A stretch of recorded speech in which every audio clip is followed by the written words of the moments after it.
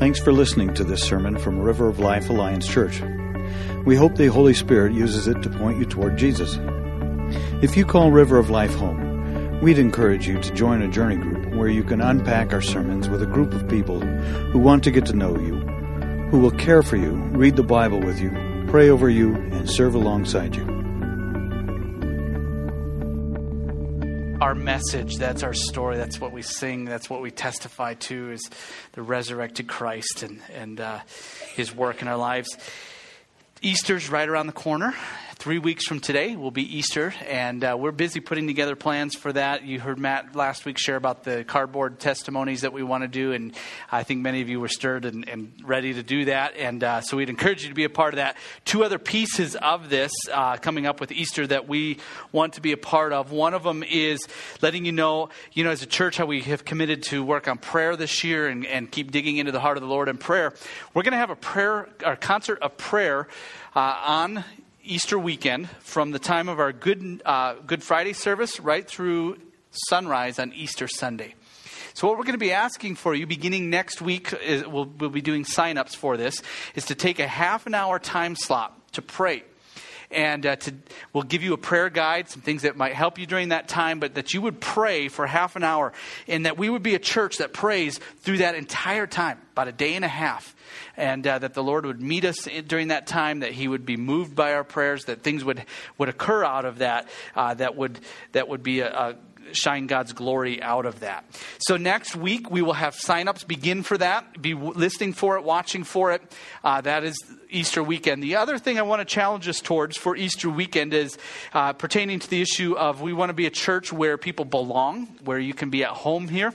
And part of stirring that and continuing to take exercises and steps forward in that would be to invite people over for Easter Sunday dinner. It's a great time to invite somebody over. Many of us don't have family here, and it would be an awesome time to identify somebody that's not in your normal circle and say, would you come over for dinner on Easter Sunday? Get to know them. Spend some time eating over a meal together. So would you take that challenge also and make Easter a time of reaching out to somebody else as a part of our church, who's a part of our church body, and inviting them over for dinner that day? The other thing before we get into the word that I want to tell you about is it's hard for me to talk about this. We lost a friend yesterday, and many of you know Donna Stagg, who's been a part of River of Life, passed away yesterday early morning. And Donna was a woman who loved the Lord. Donna served him faithfully, and God had done an amazing work in her. I'm going to try not to get emotional here, but God had done a big work in Donna over the years, and she shined the light of Jesus. She was a missionary right here in the Grand Valley. And I just remember so many times her encouragement, and you guys have been blessed by this too. I know if you knew Donna, you were blessed by her encouragement and how she would come to people and build them up. Donna didn't used to like people and before Jesus, and she loves people now. And it was always a stretch. She's introverted, and it was always a stretch for her. But God had changed her so much. And I remember her responsiveness to the word. Even just a couple months ago, about a year ago, she came to me, and she'd been challenged in a message. And it had to do with reaching her neighbors. And she said, I really haven't talked to my neighbors before, but Pastor, you need to know, I did. This past week, I went towards them, and God just started opening up some doors, and a neighbor came towards her, and she started developing a relationship and getting to know her neighbors to be light there and to be able to eventually share the gospel. But we're going to miss Donna. And this Tuesday, as a church body, we're going to have, and some of her family will be here, just a celebration of life lunch together. So it's not a formal service. But her family asked if we could have a lunch together to celebrate Donna and the Lord's work in her life. So Tuesday at noon, you are invited to be a part of that. And it's a potluck lunch. Bring a dish, bring a side to go along with that, and let's just fill out that meal and have that be a great time together. But we're going to spend some time. My words are going to be very brief, and time for open mic for you to share your memories of Donna and honor her life and honor the Lord in it. And so you're invited to be a part of that. Tuesday at noon, potluck lunch, and we'd love for you to join us if you knew her. Let's bow our heads in prayer as we get ready to be in the Word and ask the Lord to speak to us this morning. God, in our remaining minutes that we spend looking at the words you gave us, we want to hear from you and we want to be changed by your word. Faith comes by hearing, and hearing by the word of the Lord. And so, Lord, we pray that you would take us from a place we are and move us to a place you want us to be. Stir in our hearts an obedience that says we will do whatever you call of us. And Lord, we thank you that you have loved us, that you've redeemed so many in this room. And we pray that you would continue your work in us. Anybody who hasn't trusted you, Lord, today I pray that today would be a day that they would be come into a place of relationship with you and know you as Savior. And Lord, we commit these next few minutes together to you. In Jesus' name, amen. Well, we take communication for granted. We have phones that we carry around, computers, we have the internet. We have everything at our fingertips for communication. But the truth is, so many of these things that we have now that have radically changed the world are relatively new in the history of mankind. They're not things that were a part of life many years back, even 100 years ago.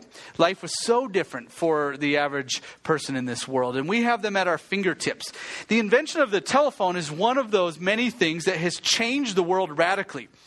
Until actually 1876, when Alexander Graham Bell invented the telephone, I mean, that wasn't even a part of life where you could talk to somebody else. You could communicate with somebody who wasn't close by, where you could hear a voice.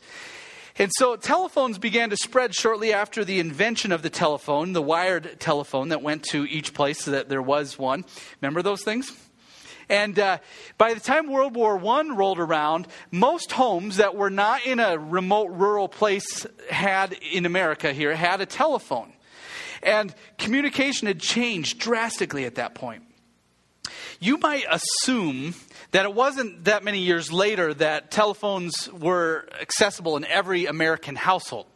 You might think it would only just take a few more years to wrap that up. But the truth is, it wasn't until the 2000s that every home in America had access to a telephone. In fact, it came after 9/11 that every home had access to a telephone. It was about 2005 when the project of wiring America finally was wrapped up. And by the time it was finished, it was already outdated technology. But America was finally being wired by 2005. One of the last communities to be wired is Mink, Louisiana. This small remote area that has about 15 families in their town.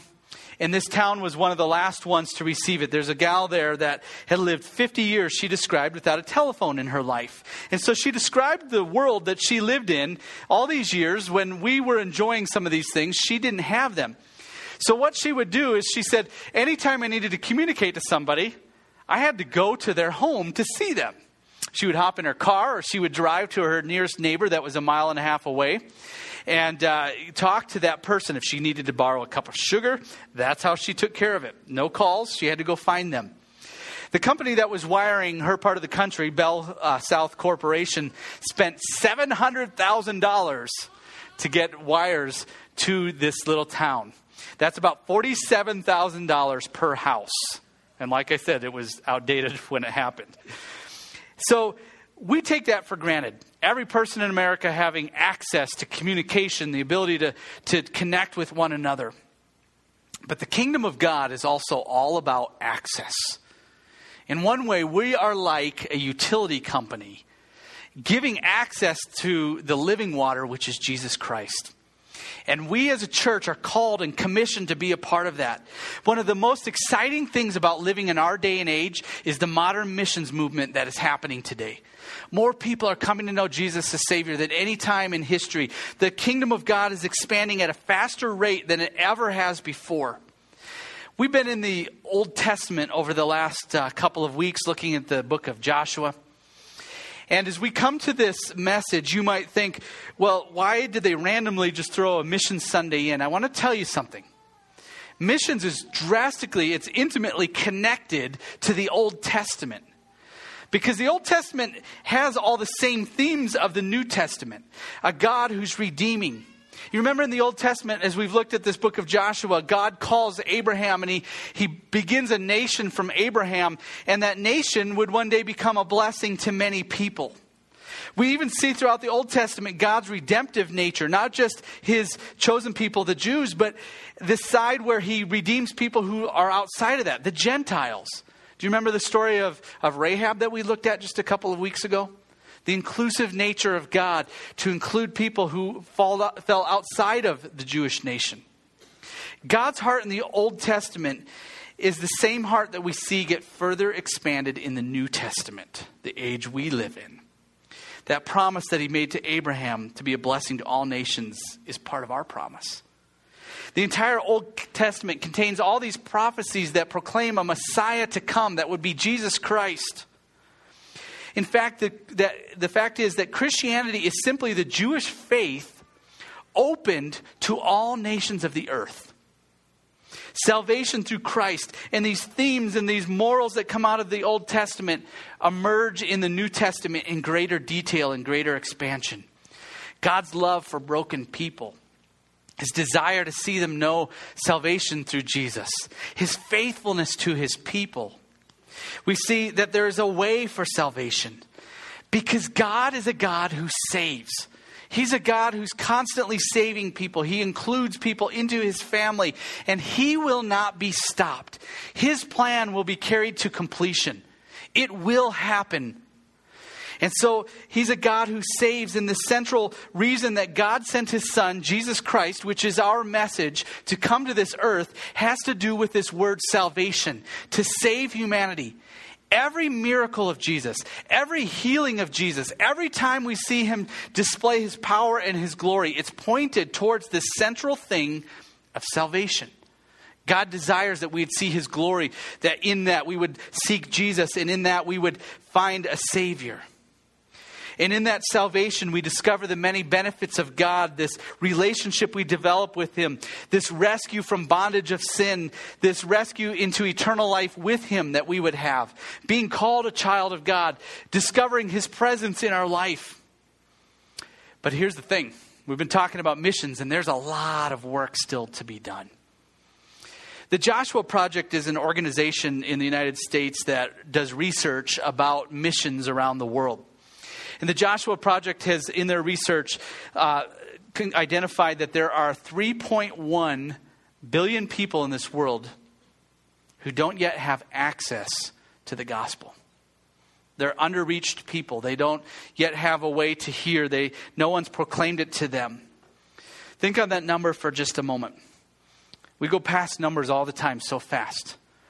3.1 billion people.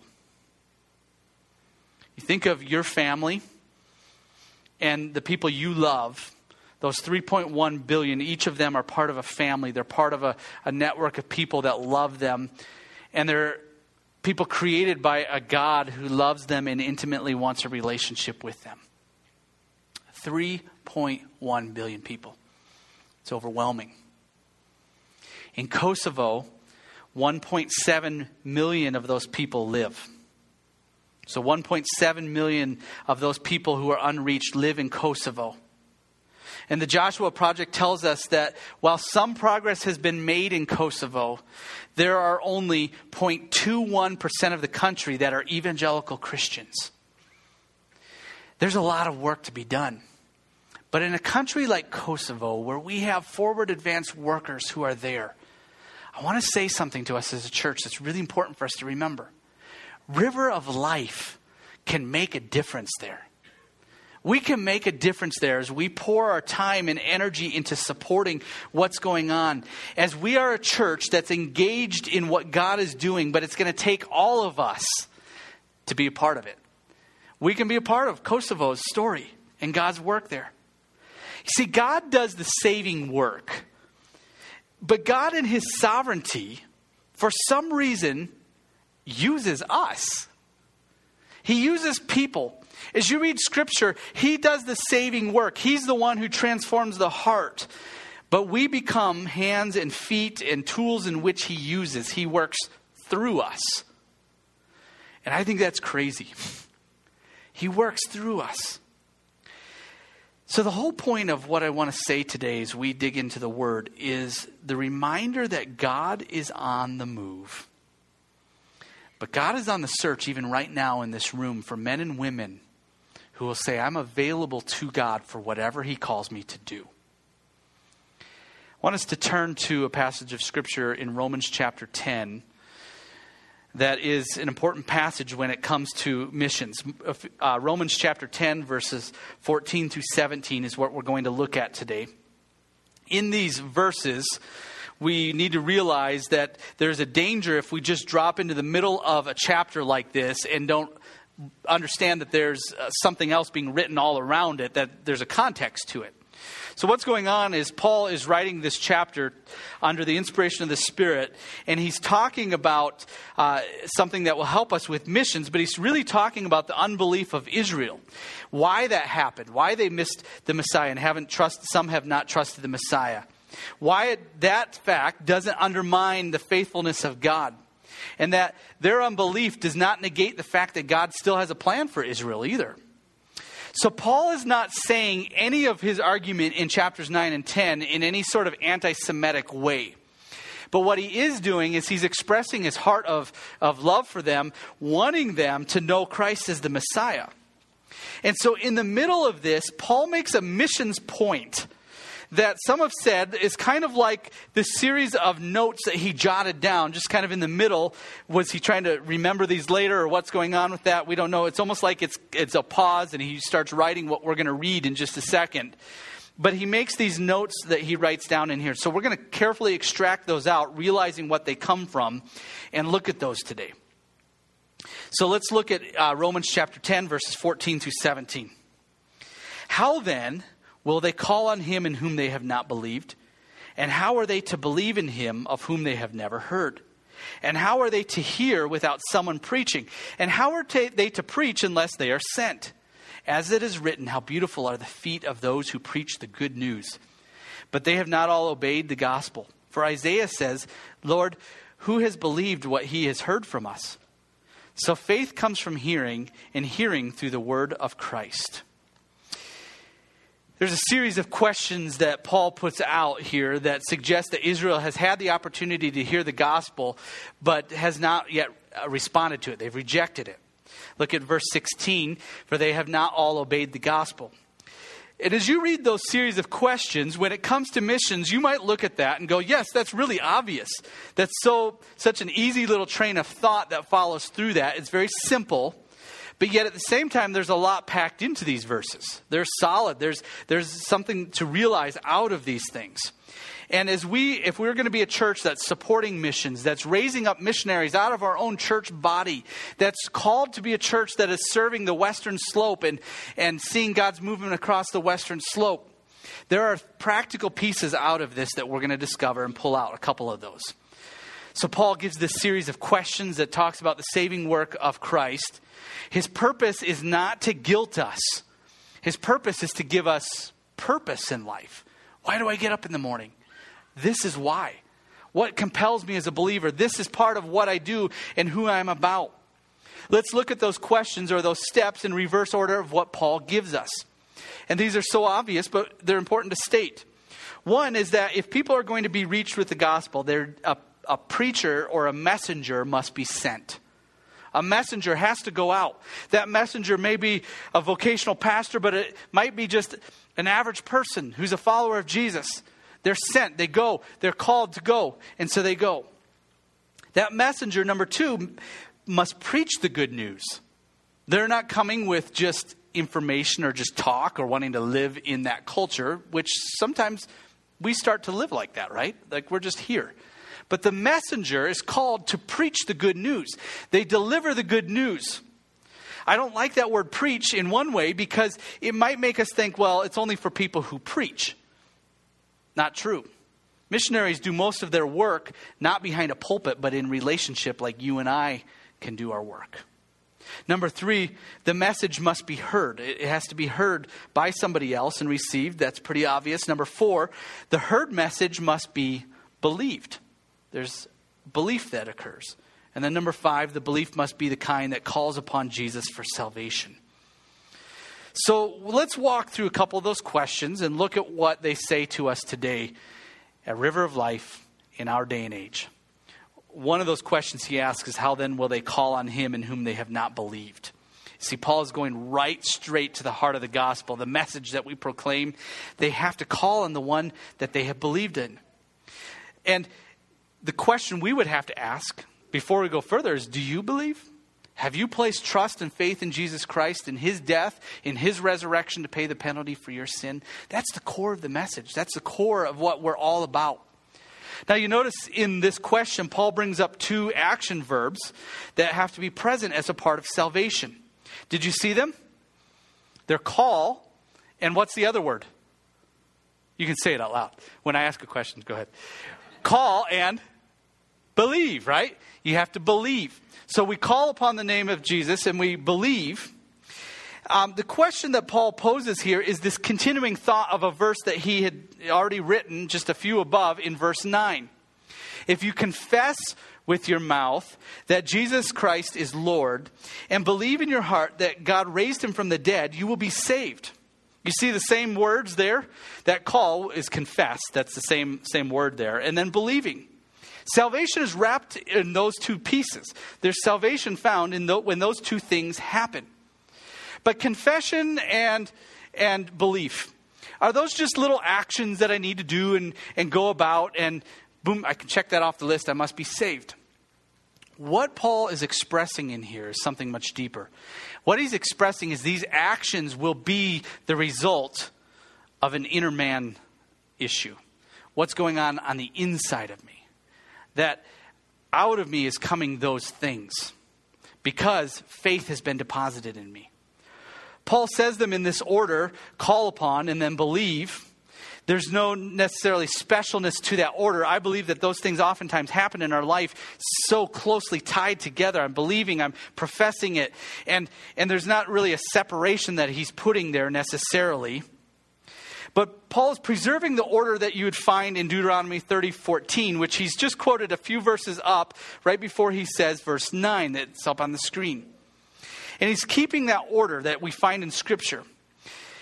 But he tells us to confess with our mouth that Jesus Christ is Lord. What is this getting at? Can't I just believe? What is this thing about profession? Remember what Jesus said? Out of the overflow of the heart, the mouth speaks. The mouth is proclaiming Jesus Christ as Lord as a truth that is believed internally, that the life is already resting on internally. It's interesting because Jesus is Lord is actually a declaration that the early church used numerous times, and we find it several times in Scripture. Acts 2:36 or 1 Corinthians 12:3. Or we see it again in 1 Corinthians 8:6. Let me read that one to you. Yet for us there is one God, the Father, from whom all things and for whom we exist, and one Lord, Jesus Christ, through whom all things and through whom we exist. You see, the point that Paul is making here is not so much that we need to make Christ our Lord. He's making the point that a believer is going to state the fact that Jesus is Lord. He is Lord. And yes, it's important that he becomes our Lord, but it's the declaration, the understanding that he is Lord, regardless of whether you like that or not, or whether you bow to that or not. He is Lord. He's the creator of all the universe. Everything is dependent upon him.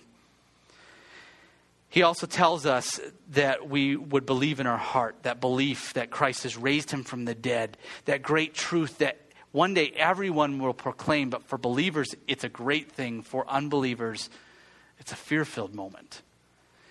You see, everyone would bow before him and say, Jesus is Lord, and that he has been raised from the dead. This is the core of the gospel. This is the part where I say, I believe upon the fact that Jesus has died in my place, that I am due death because of my sin. And Jesus died in my place, and he rose from the dead, and he won me both freedom from sin and freedom to a new life. And not only do I believe it in a cognitive way, but I believe it in a way that my life actually begins to take action on it. I step out on it. In faith, I begin to move on it. That's the kind of faith that Paul is talking about here. So out of the inner man, these things emerge. Number 2, a question he asks is, how are they to believe in him whom they haven't heard? It's kind of an obvious question, right? And we might make the statement sometimes in life, ignorance is bliss, because if I just don't know, I have very little money in the checking account, I'll just go spend it all, and ignorance is bliss. It's not, right? It catches up to you. I was talking to Ron Collins last week, and I was talking about raising boys and how it's a miracle that any boy makes it to adulthood. How many times as a boy, or have you heard a boy say things, and I've never said any of this? Well, I didn't know. Well, I didn't think it would happen to me. Ignorance is not bliss. And Paul is trying to help us see that ignorance for unsaved unbelievers, people who have never heard the gospel, is not bliss. They're separated in an eternity from God when they die. And there's the importance that the gospel is brought to them. Why else would he pose that question? Third question he asks is, how are they to hear without someone preaching? It's a critical question to ask, but it's so important that the gospel is proclaimed from our lives. That the gospel is shared in preaching, but it's shared out of your mouths as well as my mouth. That the gospel is shared. The free grace of Jesus. And it's important that we do that in our relationships and from the pulpit and in every context. Notice how in verse 17, Paul had said, faith comes from hearing, and hearing by the word of God. It's important for people to hear the actual word of God. They need to know it. Oftentimes, if I'm sharing my faith with somebody else, if I have a Bible handy, I will pull out my Bible and I will bring them to a couple of verses that I tend to go to that explain the gospel. And I have a person read it out loud for themselves. What does this say? They read it out loud. What's that say to you? And they respond back. The importance of the word of God being there. And someone has to preach it, to share it with them. Faith comes by hearing. That's going to turn into obedience in our lives. But it's so cool to see when God is at work using people to share the gospel. I want you to watch this quick video that takes us back to Kosovo as an example of that in Alliance Missions. Let's watch this.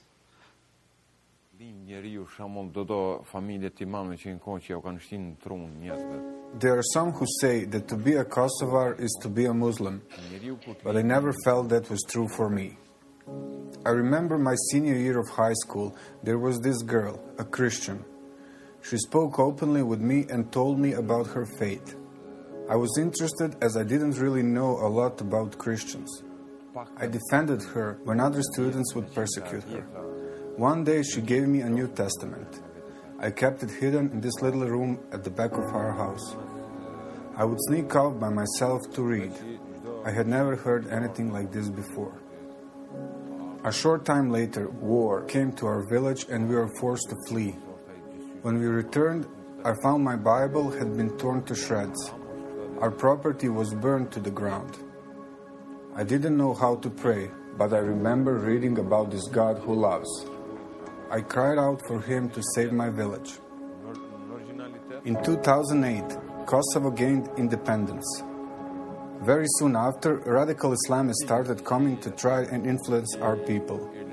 One local imam demanded that parents send their children for religious education in the mosque. Some of these leaders in the mosque were recruiting children to fight for ISIS. I would rather die than see my children come to this fate. Like many in Kosovo, I wanted nothing to do with Islam. I had to find something different. I remember the stories I had read about Jesus and decided that this might be the answer for me. I did some research and found the address of a pastor in the capital. The night before our meeting, I had a dream about him. When I saw him face to face, he was as I saw him in my dream. For us, it was a very surprise, because usually we don't have people that comes and say, okay, I need Jesus. We are begging people. This is the Bible. This is the Jesus. This is the salvation. As he shared with me from God's Word, I knew it was true. After all these years, I knew I had finally found my true identity. I went home and shared everything with Valdete. He was convinced that as a family we should follow Jesus. but I wanted to decide for myself. That night, I picked up the Bible Pastor Femi gave him and started reading in Matthew. I read until 2 in the morning. I was convinced this was truth. I decided in that moment that I also would follow Jesus. I asked if a group could come from the church to share more about Jesus. A large group gathered in our garage and listened intently. There were many questions as nobody had ever read the Bible. At the end of our time, 27 decided to follow Jesus. One day, one church has been born in our nation. It was never happened last 400 years in Kosovo. I felt my heart growing and growing.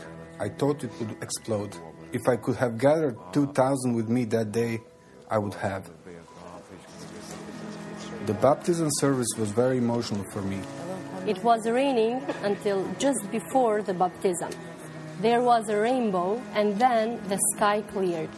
This was a sign that God was with us. When I came up out of the water, I felt a new freedom. Word spreads quickly. People are curious. I have shared with groups in 7 other villages, and many have been baptized. Just a few days ago, I met with another large group. They have never had an opportunity to hear God's word like this. I think it's only a matter of time before they are following Him too. We are seeing people experience visions and dreams. God is beginning to disciple people on His own. When we see God on the move, we're compelled to join Him in what He is doing. Really, God is in control of everything. He allowed crises, diseases sometimes, wars, conflicts. So many people seek God. We feel blessed to be the first believers in this village to plant a church. I want to ask you to pray for our faith to grow. Already, some have tried to intimidate us, to make us leave our faith or run us out of town. But with God beside us, we aren't turning back.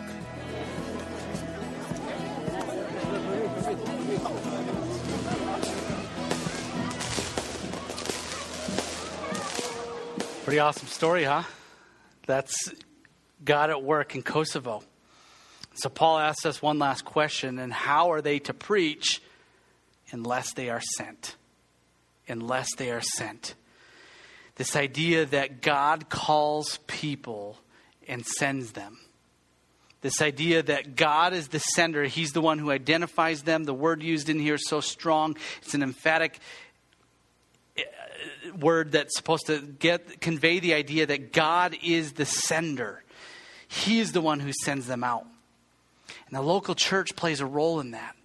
Sometimes we want all kinds of big things to happen in our life, but out of the local church where confirmation happens of, yes, God has called you, where you have been faithful, where you have served Him, even in the small things and the big things, and that is seen, we can be sent out. Now there's a huge assumption here, and that is this, that there are people being sent, that God has commissioned, that He has called. One of the most powerful chapters in Scripture is Isaiah chapter 6. And in that chapter, Isaiah has a vision of the throne room of God, and he sees the perfection and the holiness of God, the worship happening in that room. And when I was a teenager, this vision, as I read this, just captured my mind. And the question that's posed in here captured me. Isaiah saw all this, and after seeing the glory of God, there was but one response he could have, and that was to kneel down. He couldn't say anything. He realized his sin. He's a man of unclean lips. And the Lord spoke to him in that moment as he sat before the Lord. I heard the voice of the Lord saying, Scripture says, "Whom shall I send, and who will go for us?" And I said, "Here am I. Send me." Isaiah's response was the exact same heart response that should come out of every believer. It's a willingness to go wherever God might send you. I was at a sports banquet this past week for a basketball team. And the coach was talking to the team, and he was talking about the uniqueness of this team that had been put together this season and the bonding that had occurred. And one of the things he pointed out about the team, I think, is so much like the church, because he said on the bench this past season were numerous girls who would say, hey, put me in, coach. I'll go in if you need help. As soon as somebody was hurt or they needed a break, they were willing to go in. That team is much like the church in the way the kingdom can and should work. A willingness in our hearts to say, I will go wherever you send me. I will lay everything in my life on the line. So whether you're a teenager, you're a young kid, whether you're in the middle of your career or you're retired, the question I think Scripture would beg us to ask is, would you say with a willing heart, here am I, send me, I'll do whatever you ask. I would be willing to lay it all on the line if you want to send me. But if you're not sent overseas, you're sent right here where you're planted. And you're called to be a good sender of those who go. God does both. You are not here purposelessly. You are here planted in this valley on purpose. And you may be called to go somewhere else, but are you willing? Would you let go of your career? Would you let go of your house to follow him? Would you let go of your future to follow him? Let's bow our heads. I wonder if you would grapple with that question before you walk out of here today. Are you willing? Are you willing to say, yes, Lord, I will go where you might send me, and I will do whatever you ask me to do? Yes.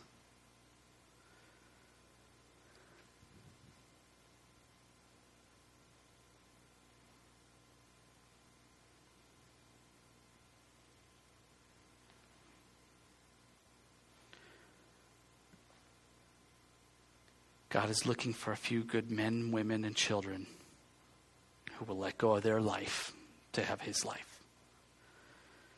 Father, I pray that in this room, as people are doing just that and saying, yes, Lord, we do so with a fear because there's a lot of unknown in saying that. What would you do? What will you ask of us? Some may have just an absolute clarity what you're calling them to. But Lord, I pray that as an entire church body, there would be a submission and a willingness to walk with you wherever you might take us. And that would be a joy for you to look down upon and see. I pray that those who are saying yes to you, that you would minister to them and guide them along in the process to get from where their life is right now to where you might be calling them or taking them. Even if that is staying right here. Even if that's being a missionary where we're planted or being a great sender. Lord, we want to be people who are released to you and make ourselves available to you. Thank you for this church. Thank you for their love for you. Continue to fan that. In Jesus' name we pray.